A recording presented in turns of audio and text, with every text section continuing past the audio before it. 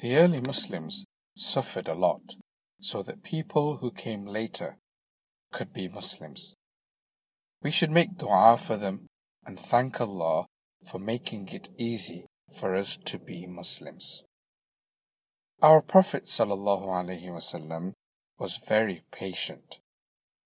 To be good Muslims, we need to also be patient during difficult times.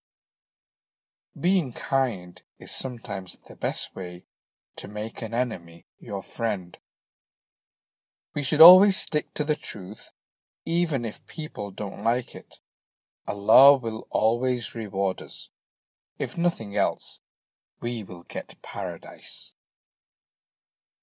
I read this story from Safar Year 3 Islamic Studies textbook.